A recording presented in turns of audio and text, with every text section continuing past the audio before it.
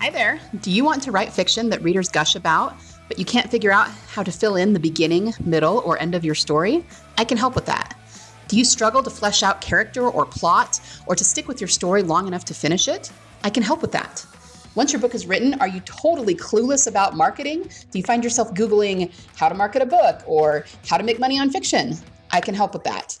Welcome to the Prolific Author Podcast. You know you're meant to write fiction, but you can't seem to nail down the skills or processes that make it simple and repeatable, not to mention fun. So you wait around for the muse to show up, try to force your story into a template or outline, or take months, if not years, to discover your story. Plot twist, there's a better way. Hi, I'm Liesl, USA Today bestselling author, story psychologist, writing craft geek, Christian, and story clarity coach. After 10 years of trying to master fiction using the old industry standard writing advice, I still felt lost. I finally learned what fictional storytelling and the human template are really about: humanity, emotional connection, and serving our readers by giving them relief through vicarious experience. Imagine learning how to flesh out your characters, plot, world, and theme with such definition and clarity that every story you ever write lands with readers and makes people go, wow, now there's an author. Imagine knowing how to drill down to the heart of your story, to learn what it's really about, and tell the unique story that only you can tell, so that you can get more readers, more downloads, more royalties, and of course, more fiction writing success. This is the podcast for you. We are prolific authors. Hi there. Welcome back to the Prolific Author Podcast. We are here with author Nicole York. How are you, Nicole? I'm well, thanks. How are you? I'm doing good. Glad to have you here.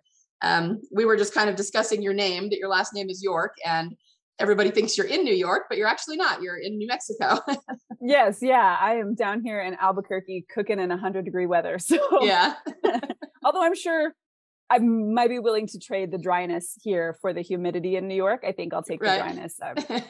Yeah, I'm the same way. I'm just north of you, and I don't do the humidity very well either. That's what happens when you live in a dry state. You don't know how to handle it. This is true.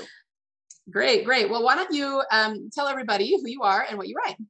Awesome. So my name is Nicole York, and I write fantasy under the pen name Nicole McEwen, which is actually my dad's last name.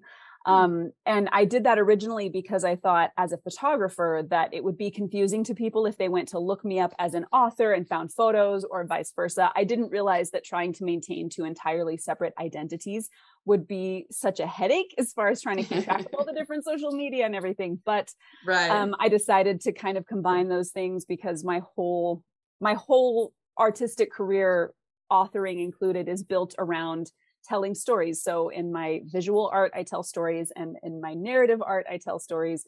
But my whole goal is essentially just to build bridges back to fairyland, back to a place where, wonder still exists and anything is possible, and we can believe the best or the most amazing things about ourselves without restrictions. So whether that's through novels like the Founding Trilogy, which is, the first, my first kind of foray into the world of authoring, or through photographs. That's my whole goal, is just to help people get back there. Yeah, I love that. I really love that. So did you keep the two separate names, or did you end up combining them? So I have combined them for my, so on my website and a lot of the social media, it just says Nicole Creates because that's what I do. And it made sense. But for the first books, because I began as Nicole McEwen, that is still currently the pen name that I'm using. So when people look me up, that's how they have to find me. Okay, gotcha. So you've got the separate for like books and then photography, but on social media, it's all the same. Is that right? Yeah, I mean, it's Nicole Creates or Nicole York everywhere. So the pen name is essentially just for like the books themselves. Okay, gotcha. Yeah, and maybe we should talk about that more, because it's difficult to have different pen names and different identities. But why don't you talk about, how did you get into writing specifically and into fantasy? Sure.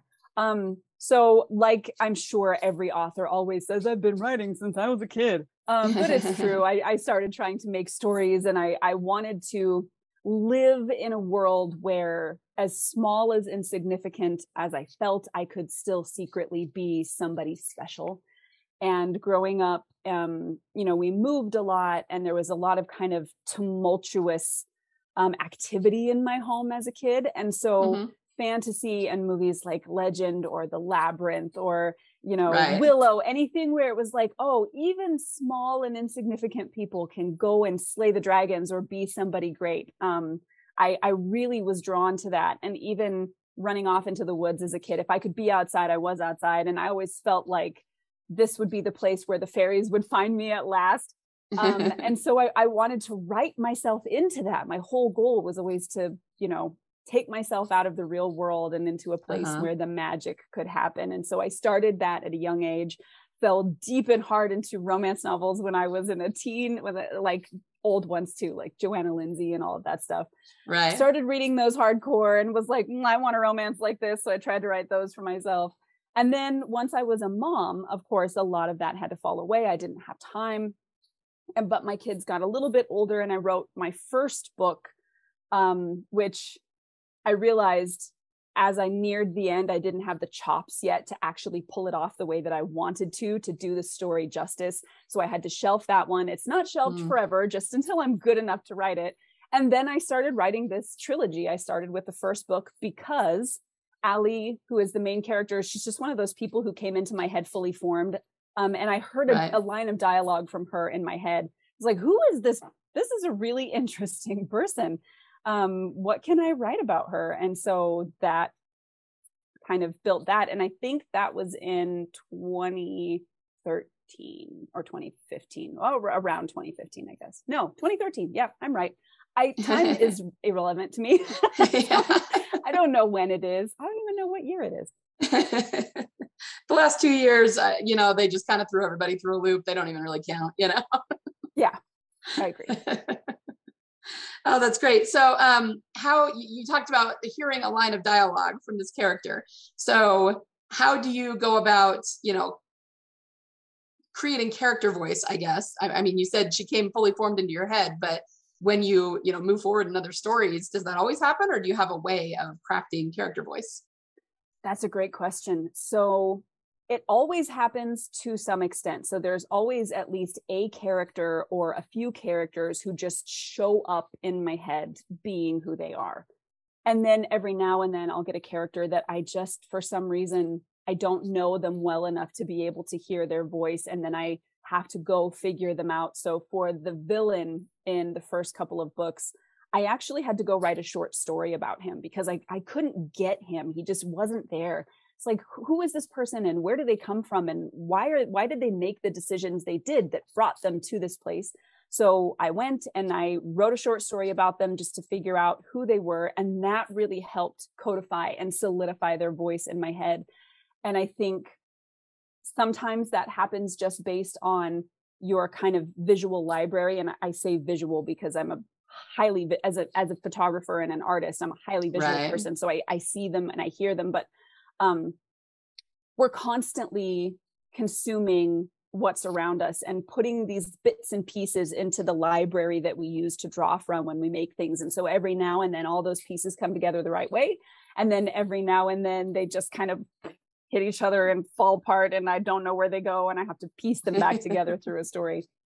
Right. So if you had one of these characters that you felt like you didn't know very well, how would you go through that process for them? So I first start by asking myself where they're from. What was the culture like? What was the landscape like? Kind of economy is there?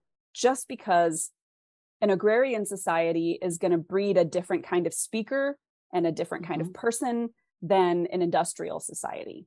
Where are they at in their timeline? Have they hit something like an industrial revolution yet? Or have they had great breakthroughs in science? Or is this still very much, a hunter-gatherer place? Knowing where they come from is a first really big step for me, because that is going to influence things like the euphemisms they use and the idioms they use and how they speak to one another.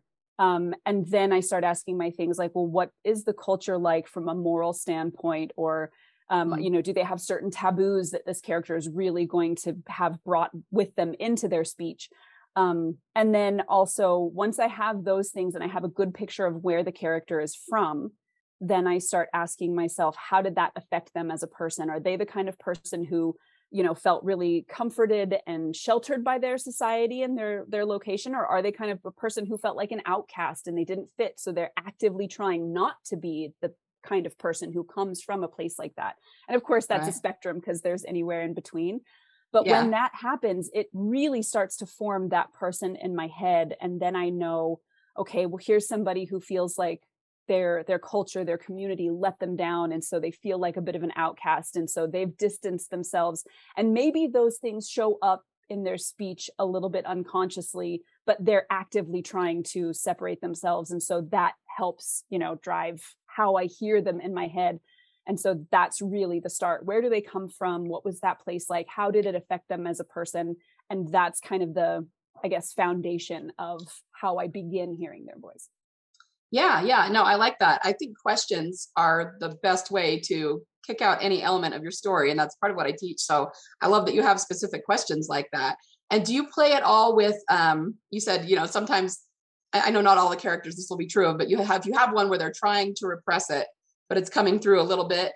Do you purposely put that in at different points of the story where it comes through unconsciously for them?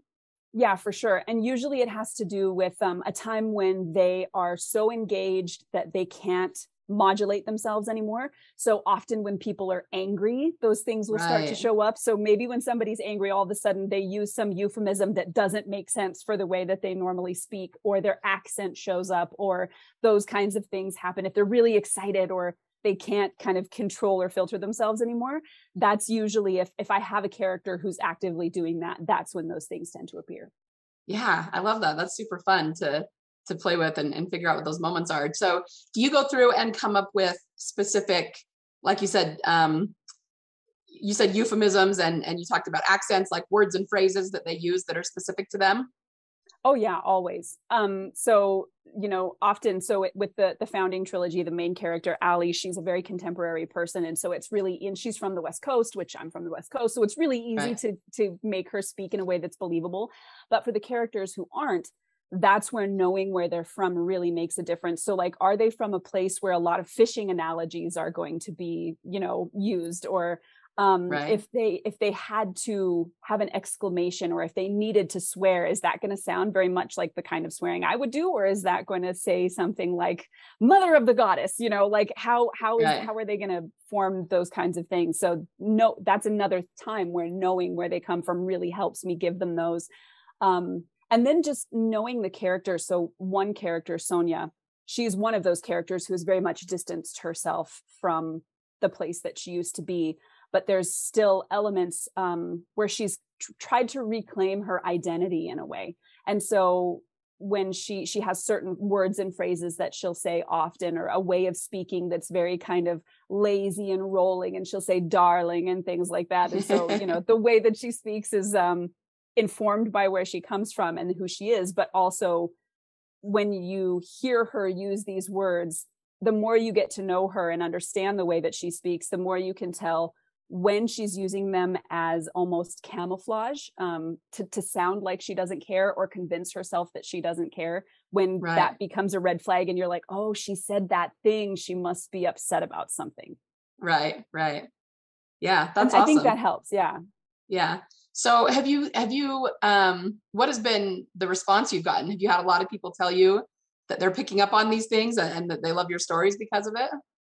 Yeah, one of the main pieces of feedback that I get from my readers is that they really connected to the characters. In fact, if it takes them a little while to connect with Allie, because she is kind of a brash, sarcastic type of person, they will tell me how much they loved. They're like, it was the side characters that kept me in things long enough to fall in love with the main character, or they were so well drawn, is usually, kind of the feedback that I get from that. And I think that's because they are super distinct in my head, and I can't Right. hear them in anything other than their own voice. Once I know them and their way of speak, they exist. I can see them, I can hear them speak, and so it's difficult to mistake one for the other, I think, at that Right. point. And readers definitely seem to pick up on that.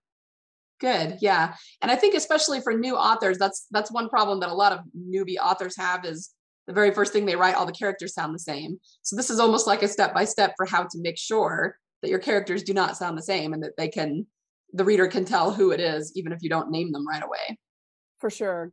And I think oftentimes when you're just beginning, many writers will write in their own voice. So they'll write the dialogue as if they would say it, as if I was the one who was going to say it.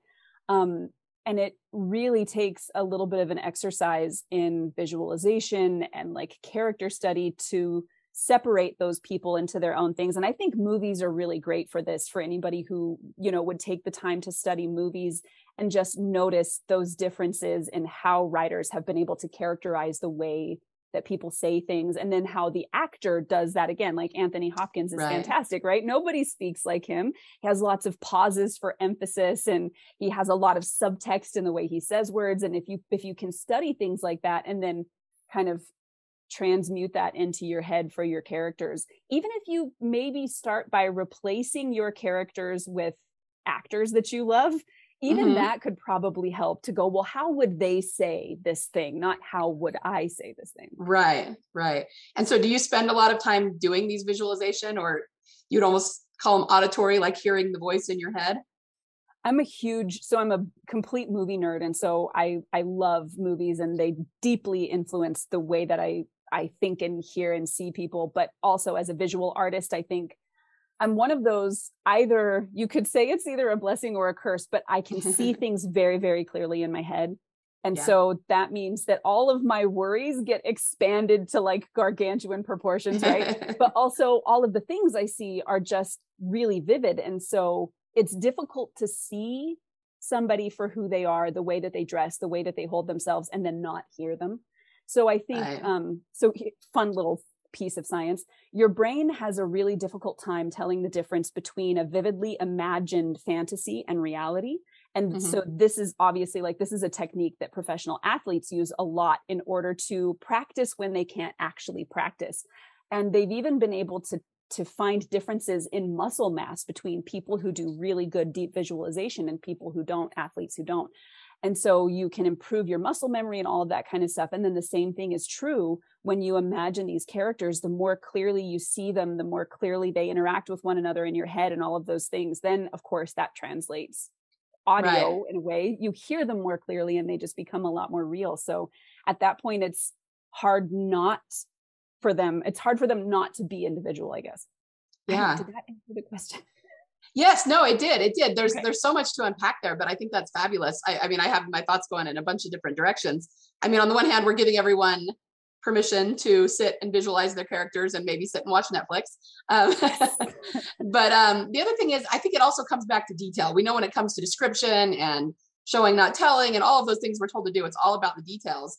And so I was just thinking that it's so much easier to hear a character voice, like you were saying, if you just say, oh, this is an elderly doctor type versus this is an elderly doctor type that speaks like Anthony Hopkins and pauses here and there and has all these mannerisms and dresses this way. I mean, it's just a whole different ball game when you picture the details like that. For sure. And I think you hit on something that's so important too, because a lot of people will make the mistake of thinking that character voice is just what the character says. And it's not. Character voice is how a character represents themselves and interacts with the world. And so we are the ones who interpret character voice, right? Like as the reader, we are the ones who interpret that.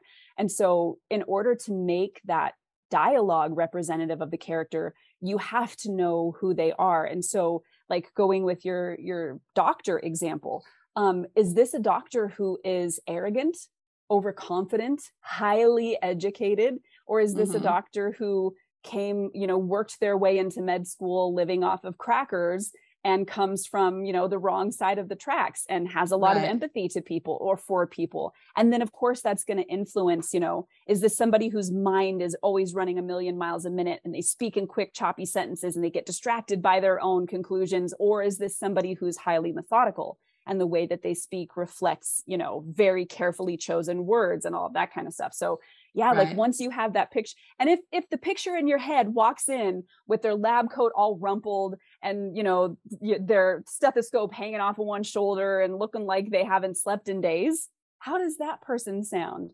As opposed to somebody who walks in very neat and organized and, what's the difference there? And like seeing those things just really, really helps form how they would then express themselves, I think. Yeah.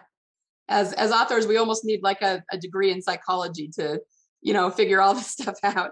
So a couple of technical questions for you that I thought of earlier when you were, talking about the technique. When you, for example, do something where, like you were saying, they're trying to repress something and then it comes out in a moment of passion or high emotion. Do you draw attention to that in the narrative of your book? Like, do you have another character actually observe that for the audience, or do you just allow the audience to pick up on it on their own? It's interesting because I know before we got to do this interview, we talked a little bit about trusting the audience and Yes. and how do we make those decisions?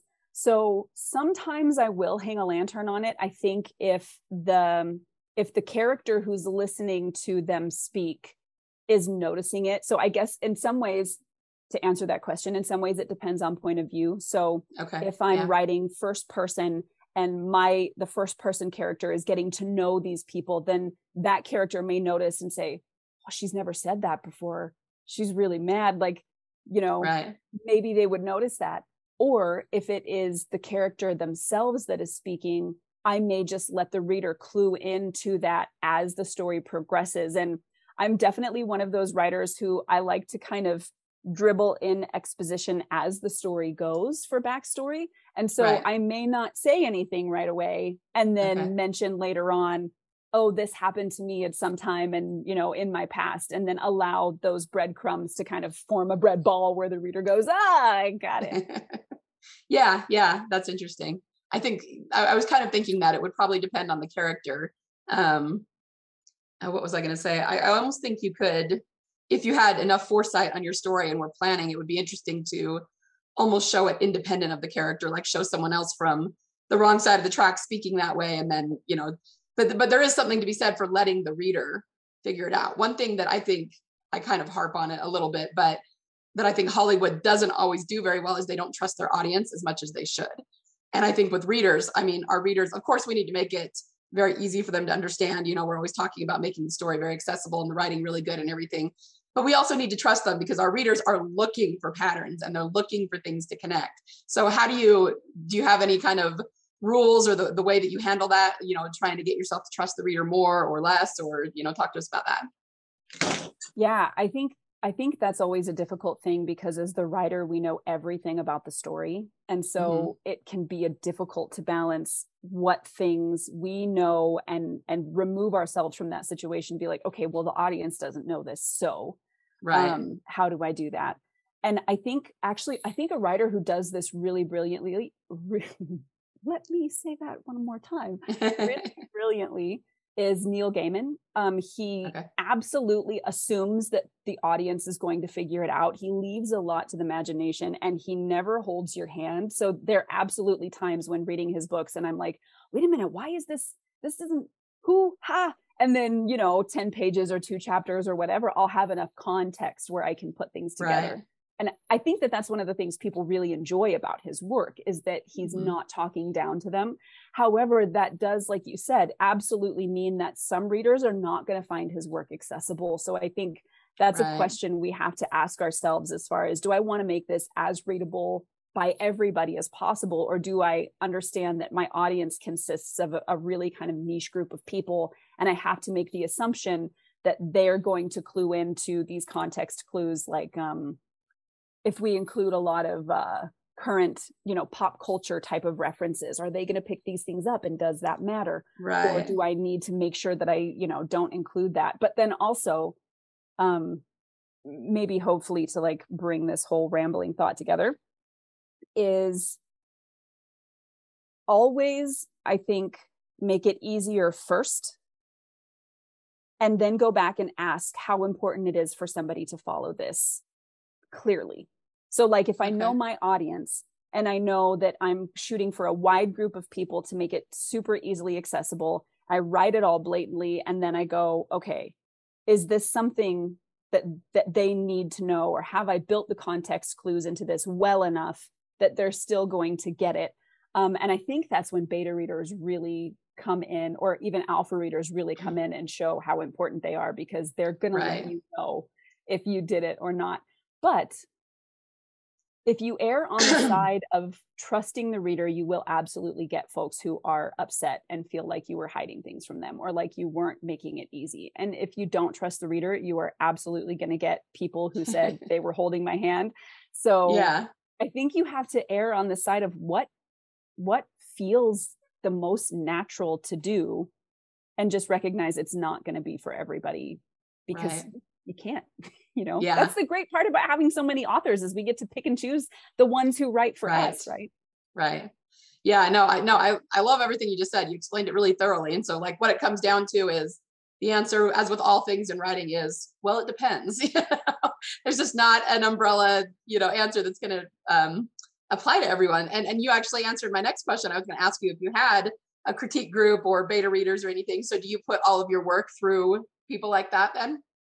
When I can, yeah. Every now and then, life will get super busy and it'll be difficult to get my beta readers on board, or I might be working with a new group of beta readers and they just have the every intention of reading, and then life happens and they can't show up and I'm on a deadline. And so at that point, I have hired actually beta readers in the past. There were a couple of folks I have worked with that were really fantastic and worked and did that for really reasonable rates. So in a way, it was kind of like having editor light, like light version. That was helpful. Yeah. Almost like having a developmental editor in a way. So those have been really handy. So anytime I can, I absolutely want to get folks on board beta reading, because not only do they let me know when I'm doing something wrong, but they let me know when I'm doing things right, which is fantastic, because they might say, oh no, like I didn't think he was that kind of person. And I'm like, I'm about to fool you. And this is exactly what I want you to feel right here. So later on, you will be like, exactly. So yeah, anytime I can, I absolutely bring them on board. And if I can get my hands on an editor, then I want that. Right. So. Yeah. Yeah, for sure. And do you have, when you are doing your beta readers, do you have certain questions that you ask them to sort of guide their responses, or do you just let them tell you whatever? I essentially just tell them, don't worry about things like misspellings or little things like that. You are not here to be my line editor. You don't have to worry about that. Skip right over the top of it. I'm looking for big story things. So were you bored? Did the pacing like drag you down? Did you like this character? Were you surprised? Like, give me just your feedback as you have it. And I usually do this in Google Docs. And so I'll have a doc specifically for each reader. So it might say something like the Founding War Becca. And then that is the link she has. And then she can leave me comments as she feels things. And then at the very end, I just write, thank you so much for telling me what you think. If you have any final thoughts, like overall thoughts on the story itself, did it work? Did it not work? Did you have your favorite character? Is there any characters that you felt like just didn't work or whatever? I leave a spot for that. But I do try to prep them in the initial email when I send them the link to everything. Don't worry about things like spelling. Focus on big story things like characters, how they made you feel, all that stuff. And that has seemed to help so far. I really haven't had too many people who fell off the wagon there. Although people still do want to correct spelling, they can't help themselves. They'll be like, there should be a comma here. Like, if you want to waste your time doing that, I guess that's up to you. But and see, I've kind of had the opposite problem. I haven't done a whole lot of intentional, with beta readers in the way you have. So it's totally that I just need to do it. But I do have a critique group that does that for me. So I haven't really, necessarily needed it. But most of the time when I do a final beta reader pass, they almost exclusively correct my grammar. And so I'm going, no, you guys can do other things. You can tell me about how you felt or plot things. And it's like, it's hard for me to get them to actually give that kind of feedback. So it's kind of funny. But yeah, I think it's totally just that I haven't prepped them. So that's interesting. Well, great. I mean, this is so much fun. And you're obviously a very conscientious author, which I think mostly comes with experience. Early authors, they kind of tend to give me really vague answers about things, and they'll be like, I don't know, and things like that. But you are not that way. You know your stuff. So, I mean, how many books do you have written now? So I have my third novel will be launching on the 26th. And then I used NaNoWriMo to get the first draft up of a new series that I'm working on. So if we're talking about like purely finished works, even if they're not published, then 6. If we're talking about, finished published works, there are 2 out and a third on the way.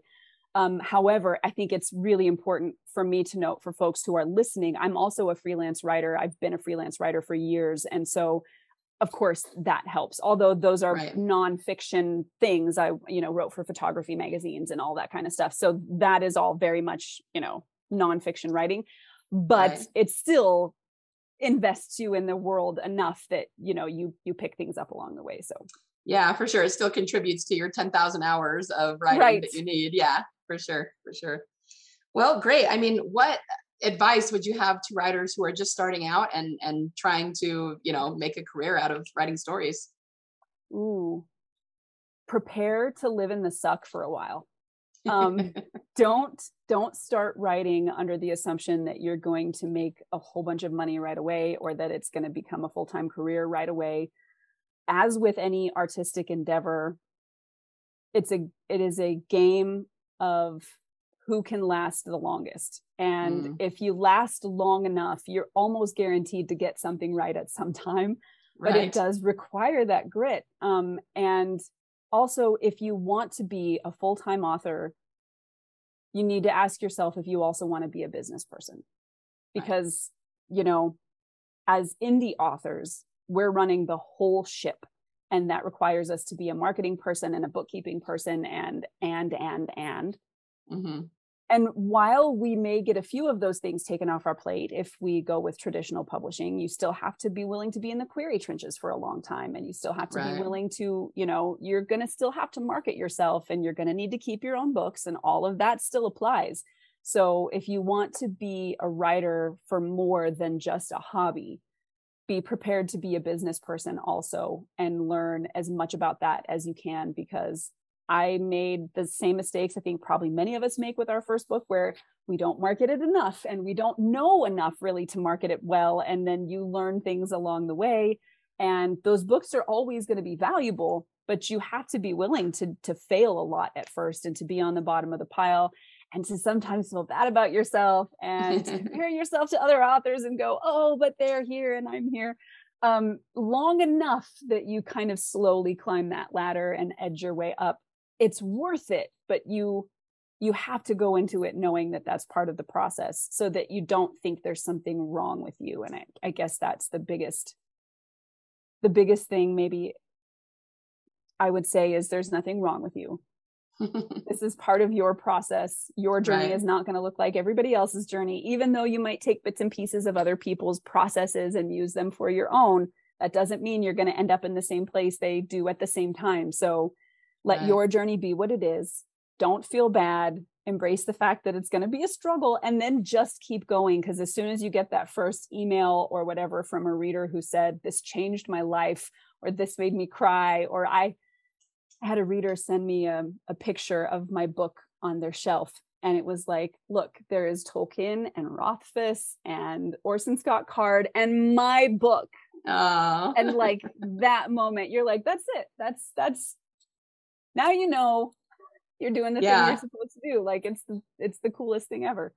Yeah. So yes, thank you for that. That's such wise advice. I think we do hear a lot in the indie author space about how we need to treat this like a business, but at the same time, I don't know that it always clicks for people. Like they just think, oh yeah, I know I do because I need to do ads and sell my book, but really we're building a business from the ground up. And so it's not any different than if you were opening a brick and mortar business. It's going to be a struggle. You're going to have to figure it out. You're an entrepreneur now. And I really, really loved the way that you framed that. So thank you for that. And thank you so much for being here. Where can people find all of your books? Yes. So they can find first, my website is just NicoleYork.com. So all of my books are listed on there with all their synopses and things, and they're all available on Amazon. It's Amazon exclusive right now. I have the intention. It used to be wide. I didn't have the time to keep track of everything. So it will be wide again, but for now it's all Amazon exclusive. And the last name is McKeon. I know McEwen is one of those names that it sounds one way and people always spell it some different way, but just in case. Great. I will link those up in the show notes so that people can find you. And just good luck with everything. And it sounds like you have a really promising career ahead of you. Thanks so much. I appreciate it. Yeah, thanks for being here. Absolutely. Before you go, if you found value in this episode, can you do me a solid and share it with other authors you think might benefit from it? Remember, the rising tide lifts all boats. Also, if you haven't yet, would you be willing to leave me a review on Apple Podcasts? It's the only way for me to know that you're enjoying the podcast, and it helps Apple recommend it to other authors like you who might benefit from it. Finally, if you haven't already, hop over and join the Prolific Author community on Facebook. Inside, authors network, ask questions, and I often do teaching via Facebook Lives. Thank you so much for listening today. Happy story crafting this week, and remember, there is always a market for awesome.